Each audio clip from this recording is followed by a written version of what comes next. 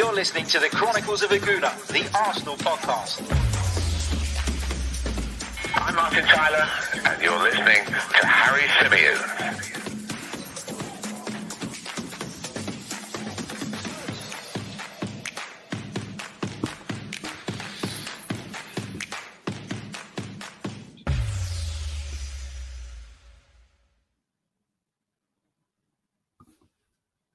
Hello and welcome back to the Chronicles of Aguna, the Arsenal podcast brought to you by 90 Min. As ever, I'm your host, Harry Symeou, and this episode is brought to you by our good friends over at ProPrep. On this edition, we're going to be discussing the latest Arsenal transfer rumours, reports.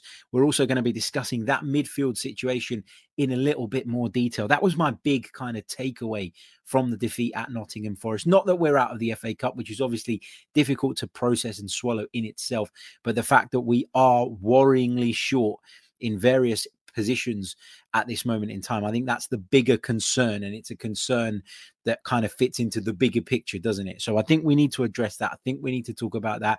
We need to bring you guys up to speed with what is being reported in the media around our football club today, and we'll discuss some of the players being linked with a move to Emirates Stadium. Big hello to everybody joining us in the live chat box. Hope you are all well. Hope you're all good. So welcome. And hope you enjoy the show. Make sure you get involved in the chat box, as you always do, with your questions, with your thoughts on the topics discussed. And let's have a good one. So without further ado, let's get into it. And let's start off with the report that leads the title of this episode of the podcast. Now, it's being reported that Arsenal are interested in signing Juventus's Arthur as a short-term loan option to cover that midfield issue, because a deal for Bruno Guimaraes, who is said to be much higher up Arsenal's priority list, appears unlikely this month. So that is a report that is taken from the words of Fabrizio Romano, and it's been reported in a number of outlets off the back of that. So we're going to discuss that. Now, again, as I've said to you guys throughout this transfer window, and I'll continue to say to you throughout every transfer window, some of these reports, we do at this stage need to take them with a pinch of salt. We do still need to be wary of them, conscious of them, and conscious of the fact that some of them can be nothing more than hot air. So I'm not going to spend too much time talking about the reliability of this report and how important it is, how accurate it is. And rather, I'm going to spend the time sharing my opinion on what has been said and the players in question. So let's kick off by discussing Arthur. Of course, currently plays his football for Juventus. And I must admit, when this guy first burst onto the scene, and he burst onto the scene previously when he was playing for Barcelona, I thought he was a top player, a top-class operator. I remember watching him the first time and thinking, man, this guy has really, really got something about him. And he joined Juventus from Barcelona in a deal back in September 2020 for £68.4 million, which suggests to you and suggests to everybody else that Juventus saw him as a huge talent. But unfortunately for Arthur, it's not really worked out since he joined Juventus, and there's no getting away from that. If you look at his overall record since moving from Catalonia to Turin, he's only made 43 appearances. He's scored the one goal, and he's not managed a single assist. He's played 21 times for Brazil. A lot of people feel that he probably looked, at least in the early stages of his career, that he'd go on and play a lot more for the Seleção, etc., etc. So this is a guy who, let's be honest, at 25 years old, is yet to live up to the hype that surrounded him in the earlier part of his career. Why is that? Not entirely sure. Clearly not always in favour at Juventus, and obviously that doesn't help, having to come in from the cold from time to time and then make an impact, as we've seen from some of our fringe players, albeit a lot of them are not good enough, is not an easy thing to do. You look at some of his performance ratings in the Serie A recently, you're talking about 6.6, 6.4, 6.7, 6.5 out of 10, with his best performance coming in a game against Cagliari where he got 7.1 out of 10. Where does he play? He likes to play in a deeper midfield position. Now, he's not a destroyer. He's not going to go in there and make really tough challenges, smash into people, win the ball back. That's not what Arthur is all about. Arthur is somebody who's about starting play from a deeper position. And if I had to compare him sort of stylistically and in terms of his profile to a player in the Premier League today, I'd probably look at someone like Jorginho. You don't really know what category to put them in. Is he a defensive midfielder? Well, to a degree, yeah, because the majority of his time is spent playing in front of the back four. But is he a defensive midfielder by definition, in the sense of his job is to break play up and win challenges? I think it's part of his job, but it's not the biggest, the biggest role that he'll play. It's not the be all and end all. It's not the attribute that defines what Arthur is as a player. So I think for me, he is very similar to Jorginho in the sense of he likes to get on the ball, in deep positions and try and dictate play. So, yeah, I mean, matches played in the Serie A for Juve so far this season, 7. He's only started in 3 of those. And he's averaging 39 minutes per game, which is obviously not very good. And that's why Arsenal probably feel as though if this is someone they see as a potential short-term fix for a position in which we have a lot of problems at the moment, they feel that Juventus could be tempted into doing this type of deal. Obviously, and I don't know this for a fact, but if you sign somebody for around about, whatever I said it was it 62, 65 million, 68 million, sorry. If you're talking about signing someone for 68 million pounds, the likelihood is that they're on a big salary. And Juventus may just appreciate having that salary taken off of their hands in the interim if that's what Arsenal need to do to solve this issue. But it is a massive issue, and it's one we desperately need to resolve. Now, obviously, going into yesterday's game, I think all of us understood that we were in a position where we were short. Everybody understood that letting Ainsley Maitland-Niles go left us in a difficult spot, but I think most people hoped and thought that Arsenal would have something up their sleeves to get done in the very near future in order to deal and mitigate that risk. Then we heard just before the game yesterday that Granit Xhaka had tested positive for COVID-19. Now, I don't know this, but people are saying that Granit Xhaka isn't vaccinated, and that could potentially have a knock-on effect with regards to how long he's required to isolate for. Now, I don't know that, so I don't want to really speculate on that. Listen, if he wants to get vaccinated, if he doesn't, that's up to him. Personally, I've done it. I think it's the right thing to do, but I also understand that there are people out there who have concerns around it and concerns around the kind of medical implications and maybe feel that they don't need it. And that's fine too. So, but I don't want to get into this kind of rabbit hole of should players be vaccinated or should they not. I've made my opinion clear on that in the past.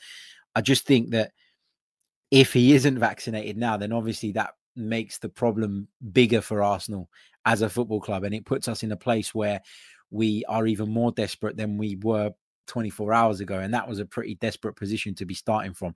So Granit Xhaka is out at this moment in time. We don't know if he'll be available yet for the game against Liverpool on Thursday. We don't know if he'll be available for the game against Tottenham at the weekend. And without him, we're up shit street.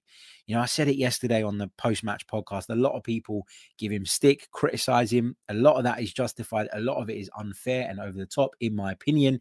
But I just feel like right now, we can't afford to be without Granit Xhaka.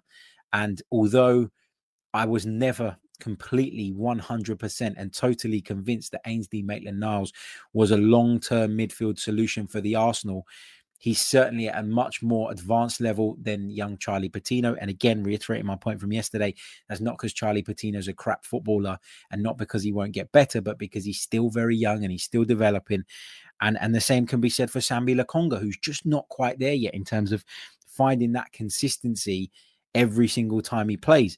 So we are in a real sticky position. Some have made the point since yesterday's game, and I think it's really easy to be Captain Hindsight, so I don't want to go too big on this, but could Callum Chambers have played in that defensive midfield position yesterday, given he played there for Fulham previously? Could Ben White have stepped in to the midfield role? Could Martin Odegaard have dropped deeper? I think there was different options that Mikel could have taken. But I think in Mikel's view and eyes, although going out of the FA Cup at the third round stage for a club like Arsenal with such a rich history in the competition especially is not acceptable, I think if you're being fair and reasonable, I think yesterday's FA Cup tie was at the bottom of the list in terms of priorities when you're going to talk about the two-legged semi-final with Liverpool. And look, is the Carabao Cup as prestigious as the FA Cup?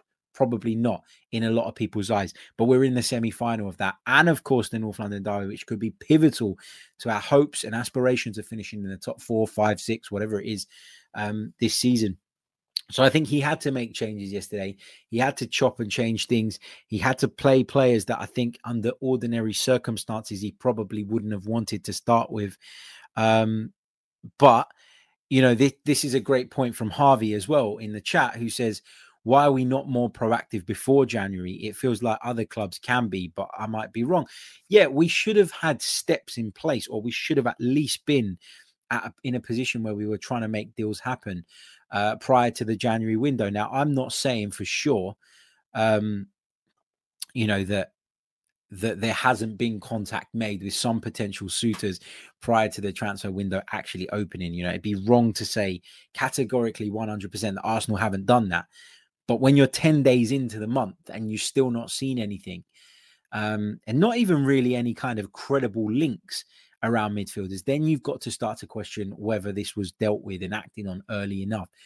As I said, letting Maitland-Niles go, the club will argue that they owed it to him. The club will argue that his, sort of little outcry in the summer was the kind of start of this. And Mikel Arteta alluded to it in his press conference. He said that, of course, what had happened was that Maitland-Niles had agreed to give Arsenal in the end until December, and then they'd review things. Clearly, since then, he hasn't had enough minutes, and the opportunity came for him to go. Now, I keep saying this, and I've said to many friends and people I've spoken to in the aftermath of yesterday's game, if it were me running the football club, I'd have put my foot down. I'd have said, actually, you know what? I will let you go, but I need to get someone in first. And if you have to wait 10 days, 2 weeks, in addition to, to the time that you've waited already, then so be it. I'm sorry.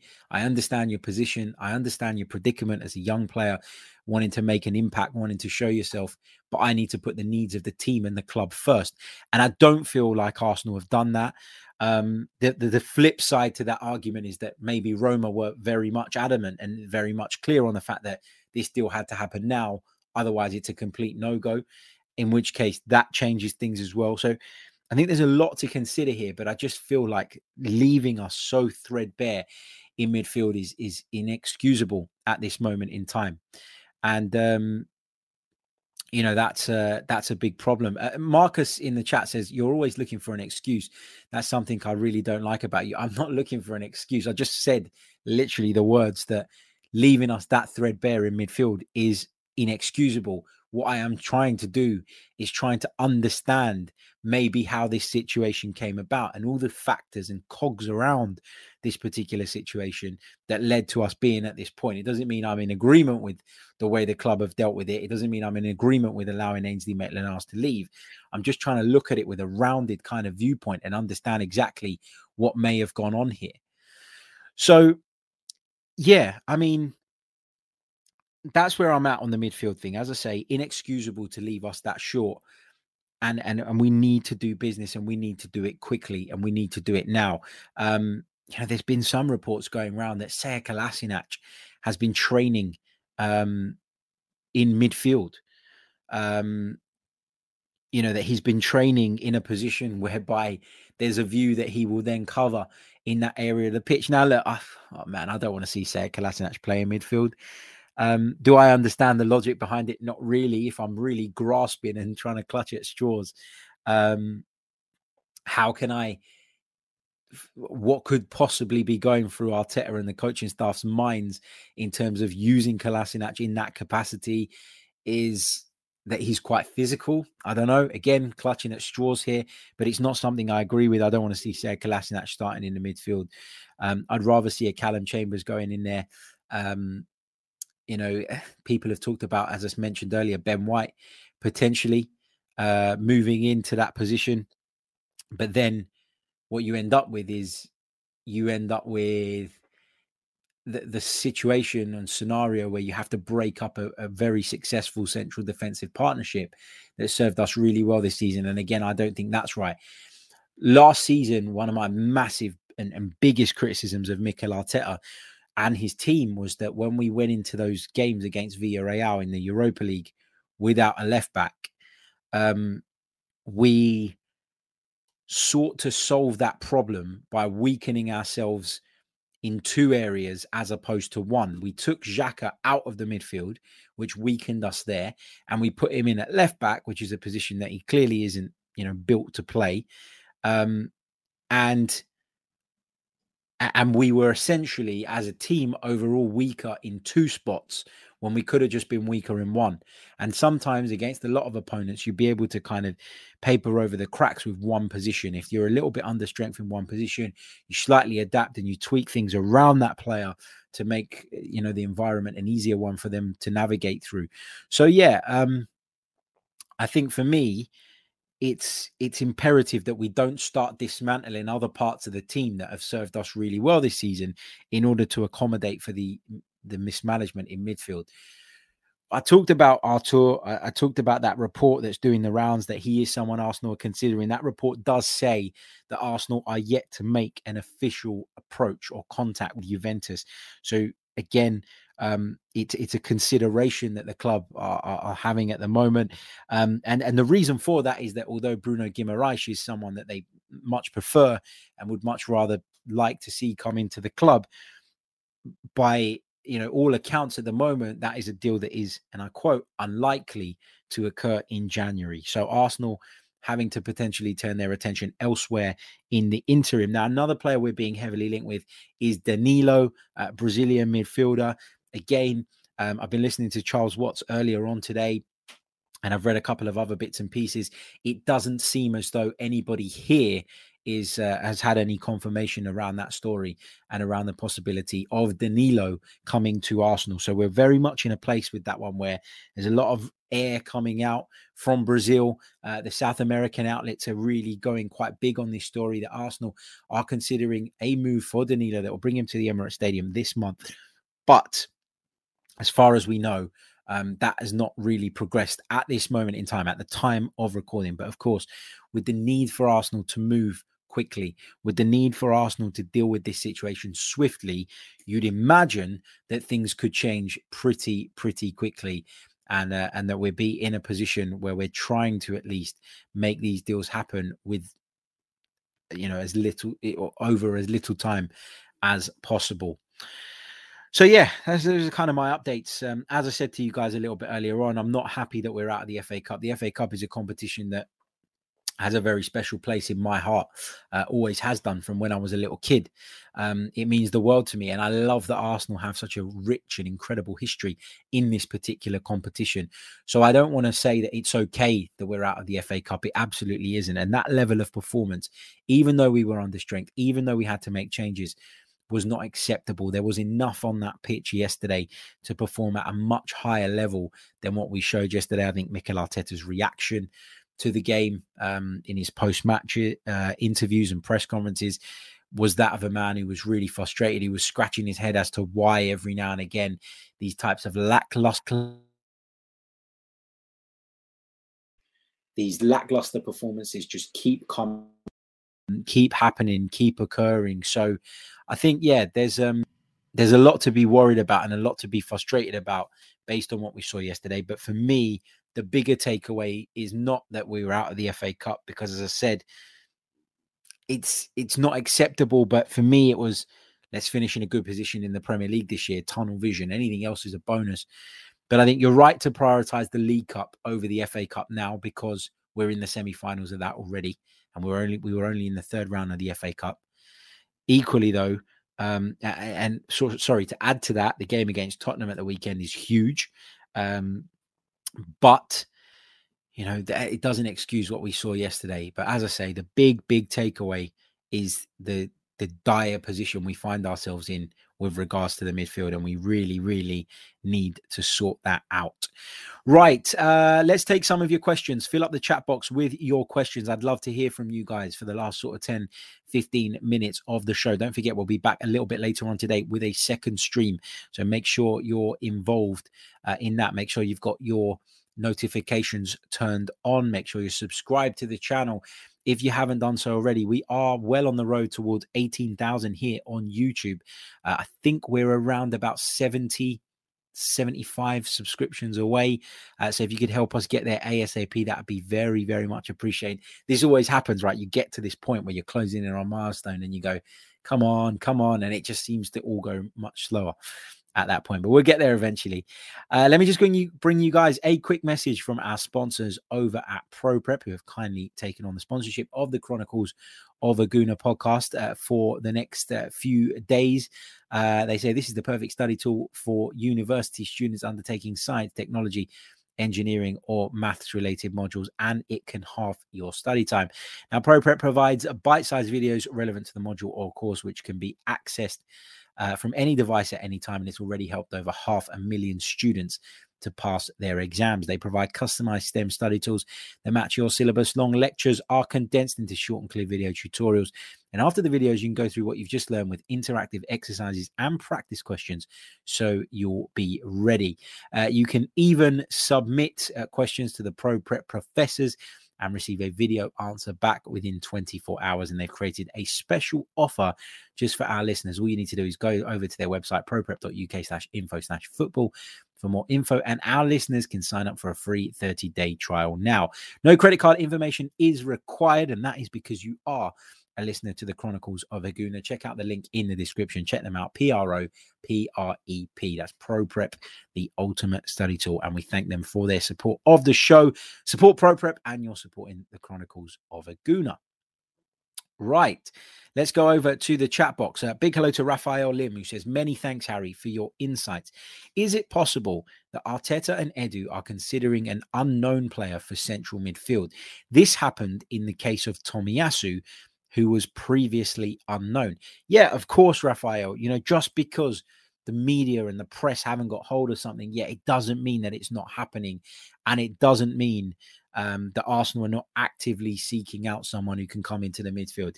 If you remember right at the start of the window, we're being heavily linked with Bologna's Matthias Svanberg, who I think would be a really good option. That seems to have gone quiet a little bit. Doesn't mean it's dead, though.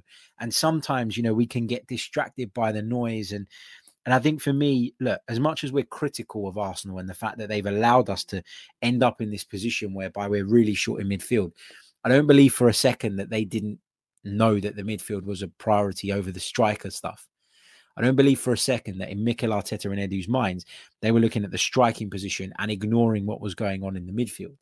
Yet all the noise so far this window has been around Vlahovic and the striking position and Alexander Isak and Dominic Calvert-Lewin and anybody else that anybody feels like linking with us. So I think for me, there is a good possibility and a strong possibility that Arsenal are working and have already been working on that midfield. And although to us as fans, you know, it was something that we were worried about, I think the real evidence of how severe this situation is presented itself last night. Doesn't mean Arsenal aren't already ahead of it, though, and trying to work on it.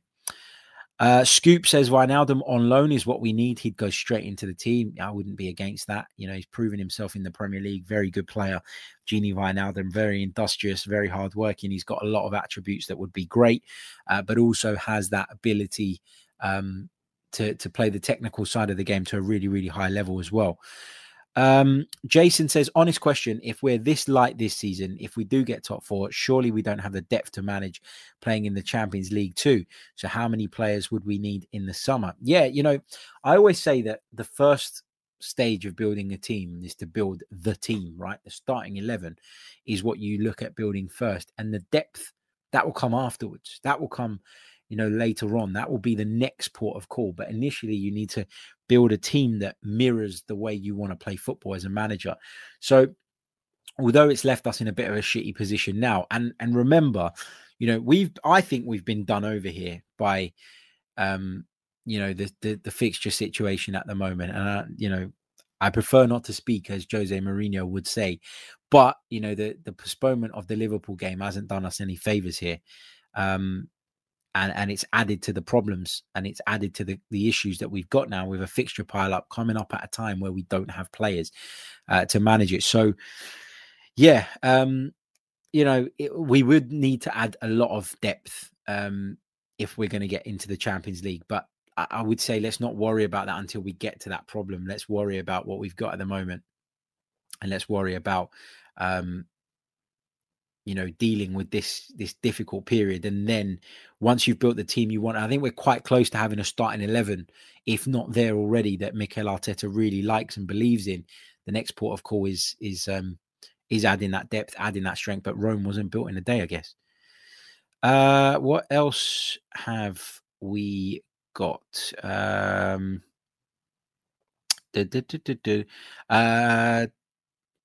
Peanut Butter Jelly Time says, do you have faith in Edu to get the deals done, given most business gets done at the end of the window? It might be too late for us currently.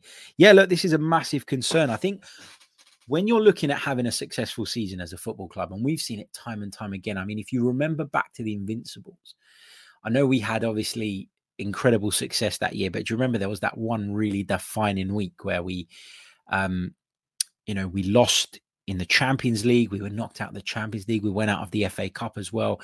And those weeks can define your season. And this feels like that type of week, an opportunity to book a place in a final of a domestic cup competition, along with an opportunity to get one over on not just a local rival, but a rival with whom we are fighting for a Champions League place or top 5 place, depending on how you look at it. Either way, Tottenham are a direct rival at the moment. So this could be a season-defining week. And that's why it's really upsetting and frustrating that we're in a position now where we look so light, and being that light obviously chips away at the confidence going into these games, which is not what you want. Let's see what else we've got. Big hello to Marion Watson, who says, keep up the good work, Harry. Thank you so much. Really appreciate your kind words. Sajal Pandey says, why are Arsenal not going for Zakaria? Only 6 million he will cost. Perfect for the winter transfer window. Yeah, it sounds like a good option. But I don't know where we are on that. I don't know that we have, we have made a move or have not made a move. Again, look, we're just unless you're in a position where you've got contacts and links, and I don't, I've got what I'd regard as some, but not to the level like some of the big guys have, the Charles Wattses of the world, the David Ornsteins of the world. They're all fantastic. And those guys, when they speak, you listen, because they've got the contacts and they've got the insight and the knowledge and the understanding of how things work. Like, I've never claimed to be at that level, and I never probably will, because, for me, it's, I think that's a really difficult position to get into, and you need lots of hard work and to be in with the right people, and fair play to those guys because they've done an excellent job. But as I say, I can't say that we are doing this deal, and I can't say that we're not doing this deal, because the honest answer is that I don't bloody know. I, just like you guys, am waiting and looking forward to seeing how this all unfolds over the course of the next few weeks. A couple of you again asking when 90 Min returns. Yeah, we were planning to come back today, but we've got a couple of absences, and so we have delayed it until Thursday, but we'll definitely 100% be back on Thursday to look ahead to the up and coming Premier League games, and of course look ahead to that North London derby. So looking forward to getting back in the hot seat with the guys and discussing all the big stories. Tabrez Rahman says, Harry being modest, he has tea and biscuits with Edu every fortnight. Yeah. I wish I wouldn't. I'd rather go for a meal. I'm not a big tea and biscuits man, I've got to be honest. That's more down my wife's street than mine. Plus, if you put a packet of biscuits in front of me, the chances are that all of them will disappear in quick time, and that nobody wants to see that. Nobody wants to see that kind of carnage. Right, let's take one more Dave R says, morning, Harry, from New York City. Great content, as always. Thank you so much. Says, even though I'm upset, I think we should not panic. It shows we need depth to solidify our top 4 spot. Yeah, and, you know, a lot of people kind of made a big thing off the back of the substitution that Mikel made right at the end of the game. And look, I know there were a couple of young players on the pitch with on the substitutes bench with an attacking prowess that potentially, you know, that potentially could have come onto the pitch instead of, say, a Kolasinac. But I just wonder if that was Mikel Arteta kind of saying to the club, this is where we've reached. This is the standard. This is the situation that we're in when it comes to a lack of depth right now. And was almost making a bit of a statement to say that we do need to bring in players. There's a part of me that thinks that, but there's a part of me that thinks that the relationship between Arteta and Edu is at a point where I'm sure Arteta would have recognized, Edu himself would have recognized this as well, and wanted to take steps to deal with the situation prior to what happened yesterday. Yesterday kind of shone a light on it for a lot of people, and rightly so, but I don't think it really changed the stance or position of anybody within the club anyway. But yeah, so those are my updates. That's what I think. That's what that's how I'm feeling off the back of that Nottingham Forest defeat. As I say, difficult one to process, difficult one to swallow. But I tell you what, if we get through against Liverpool and beat Tottenham at the weekend, I won't be crying over this one in particular. But obviously always disappointing to go out of a cup competition, especially one in which Arsenal have such a rich history and have such a strong affiliation to. But it is what it is. We all knew that we didn't have the depth to compete on every single front this season.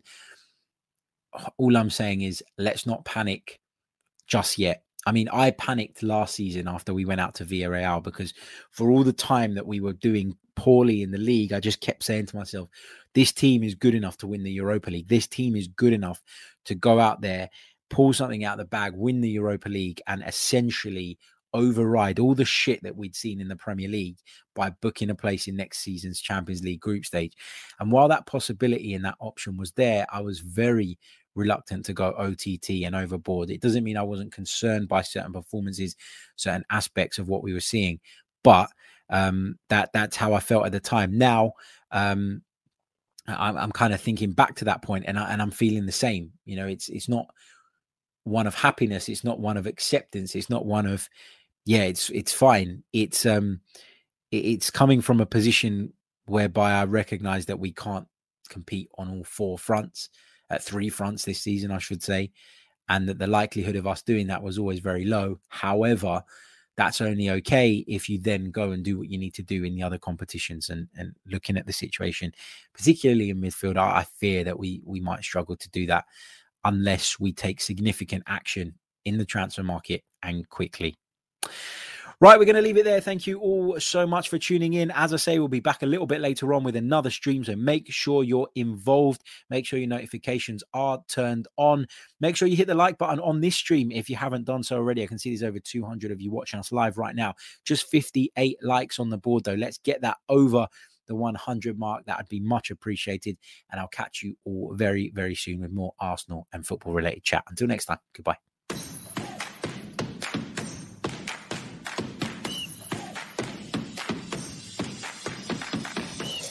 You're listening to the Chronicles of Aguna, the Arsenal podcast.